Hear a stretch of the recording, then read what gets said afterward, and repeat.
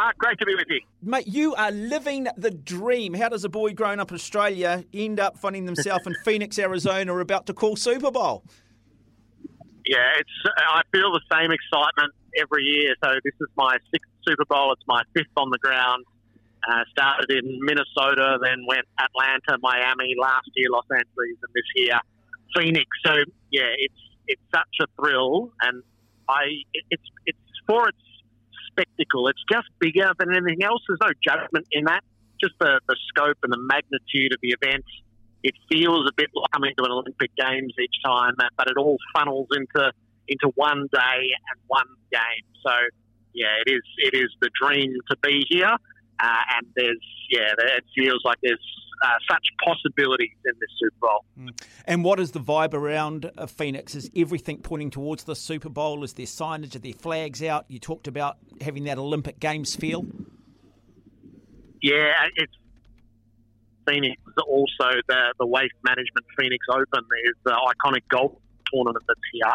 It started on Thursday and it will culminate on Sunday as well. So I think somebody told me yesterday there'll be about 220,000 people at the golf on Saturday, and then the huge event that's the Super Bowl on Sunday. So the city is absolutely in the grip of sport. We were out in the golf today where the Pro-Am had been held, and it had really been a huge party day out there. And then you just start to see each day just the crowds grow exponentially, and you start to see the jerseys of not just the Eagles and the Chiefs, who are the two teams playing, but it feels like everyone who comes here wears their home team jersey with great pride, and there's a whole set of events and concerts that are staged in the build-up to it. So, yeah, the third player in a Super Bowl is the host city, and they do it with such pride. You would have called a lot of different sports over the years, Gerard. Clearly, you do NFL, but you don't do it on a regular basis. What are some of the challenges calling this and the degree of experts that you have sitting alongside of you? It's a very stop-start game. It is. So, in a way, actually mirror cricket more than they do either rugby or Aussie rules. Each play starts from a stationary position with the ball in one pair of hands, which that's what happens when the bowler runs in. It's got such a lovely rhythm to it. It's a march up and down the field. I've followed the game since I was a kid, and I get the privilege of calling it each year. I follow it pretty intensely during the year and certainly during the playoffs. But I'm in, so we're all in such great hands. The first Australian to play in a Super Bowl was Ben Graham. He's by my side in the booth on Sunday. And Larry Fitzgerald Sr. he's one of the most esteemed NFL writers that there is in the US. His son, if you follow the NFL at all, Larry Fitzgerald Jr. is a future Hall of Famer who he sort of runs Arizona. He was the star for the Cardinals over more than a decade, and he's part of the organising committee for the Super Bowl. So we're in great hands. They each have a great way of conveying what they're seeing, and not just from the intrinsic point of view, but the capacity to draw everybody in. If you're just a once-a-year follower of the Super Bowl, Ben and Larry are so good at explaining what's happening to the novice as we work our way through the big game. Is every single Australian, yourself included, going for the Philadelphia Eagles for the fact that Jordan Mailata is playing, the Australian? Yeah, that is such a big thread. We got here on Monday and they have an event called Opening Night. It's at the basketball stadium where the Suns play. There were 6,000 or 7,000 people there. They present each team on stage, and then the highest profile players from each team go to their own booth, and they field questions from the international media for an hour. And Jordan had his own booth at that and was telling his story. He's not only a fascination, but he is a star. So he's one of the most important players on the Eagles team and central to how they'll perform on Sunday. So, yeah, and he was back page of the major newspaper in Sydney the morning after. The Prime Minister made a phone call to him to wish him luck on behalf of all Australian sports fans. So it's interesting as Patrick Mahomes is such an international figure in sport, as you don't have to go far in Australia to find somebody wearing a Mahomes jersey. But for this Super Bowl, there's a huge hope and affection for the Eagles. And if they are successful, Jordan will be the first Australian to play in a winning Super Bowl, and that'll be a real moment in our sporting culture. Let's talk about the quarterbacks. You mentioned Patrick Mahomes, but also Jalen Hurts for the Philadelphia Eagles. First time in NFL history, first time in Super Bowl history that we've got two black quarterbacks, which again is a big story in itself and continues to show that the sport is evolving, because maybe historically that hasn't always been the case, that whether consciously or subconsciously, not every sort of racial line has been broken down, but clearly a lot of work being done in that area. Yeah, and it's the source of significant pride that each of them feels it, each of them has spoken about it, and it feels like one of those landmark moments from the sport. And it is, if you know anything about American culture, you'll know how challenging that is through the years. And there's been a barrier, I think, to black coaches getting the head coaching position, and there's a lot of push on affirmative action at that front. So, yeah, you can't miss how significant it is that Mahomes and Hurts are the two quarterbacks. I think there's a natural affiliation between the two. They're very complementary of each other and understanding of their story. So, yeah, that does feel like a big part of what's happening here in the States. Yeah, a lot of talk around the quarterbacks, clearly, but both teams defensively outstanding. Will this Super Bowl be won on defence? I mean, that's generally the case, isn't it? You want to win the big dance defensively, you've got to be very good, whether it be rugby, whether it be rugby league or NFL. Yeah, that's the cliche is that defence wins championships. The one rider to that, I think, in the NFL is the Superman quarterback. I feel like they win Super Bowls, and that goes back to Joe Montana. It takes in Tom Brady. So you can't do it on your own, but you can be the absolute central figure for it. And that's why so often the quarterback is the MVP. So I think the broad view is that the Eagles are the better overall team, but the best player on the field is Mahomes.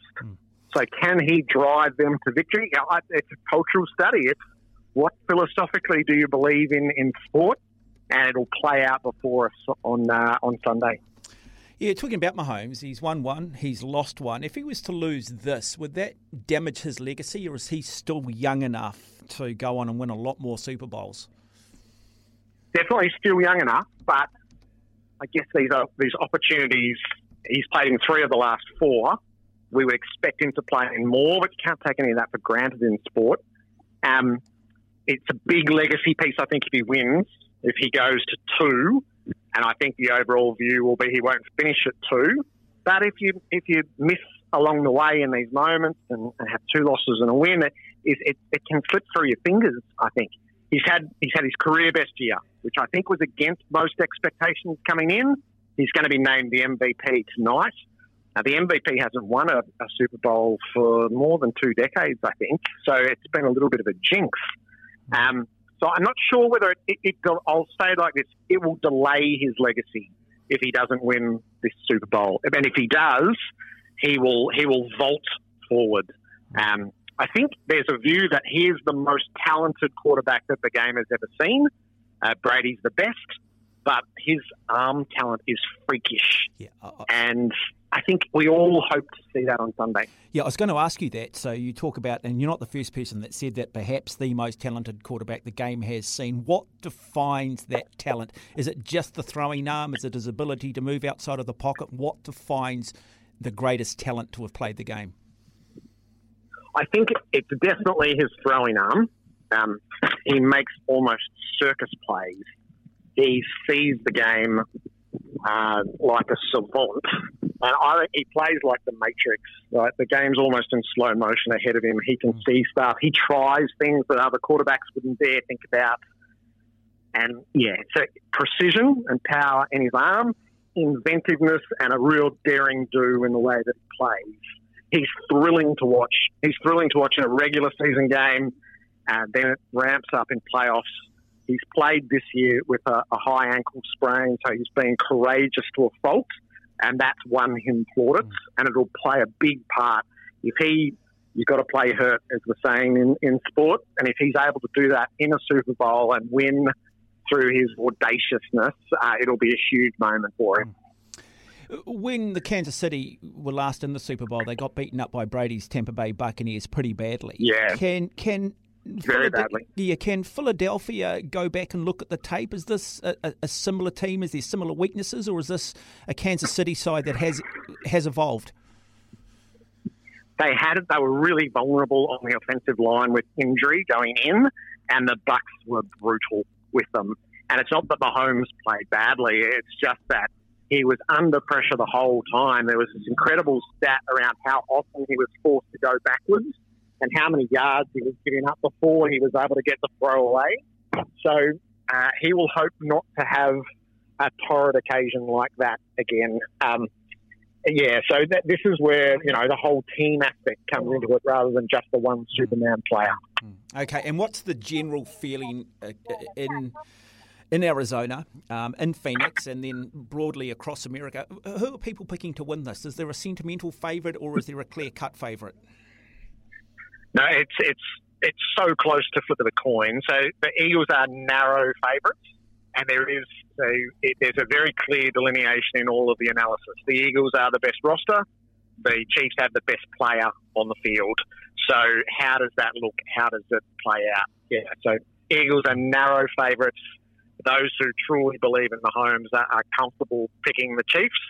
I would say we're probably talking a 52-48 split in all that I've seen. And Mark, there's so much analysis of this one game, given that it's a 2-week build-up and the way everybody descends on the host city is you can drown in opinions and statistics and reasons why, and it does make it such an enticing clash, I think, once we get there. Okay, just before we let you go, you said you've been an NFL fan your entire life. Who's your team? But this is one of the great luxuries I find of following an international sport is you can change your affiliation. So I follow players more than I have done teams. So when I was growing up, the New York Giants, it was the era of Phil Simms and Bill Parcells, so I followed them. And then Joe Montana captured the imagination with the 49ers, so I followed his career like a whole bunch. Tom Brady captivated me for the duration of most of his career. And then I have been a huge admirer of Patrick Mahomes. So if I'm sitting on the couch and I've got a choice, I'll watch Mahomes. So I probably just casually right now, I'm a Chiefs fan, but I will reiterate that I'm all in on the Eagles and the idea of Australia being a most significant player in the game and having our first Super Bowl winner. So for this game, I'm right with the Eagles. Gerard, I'm going to tongue-in-cheek suggest that you're a bit of a populist. You tend to just go with the marquee players from team to team. Yeah. Yep.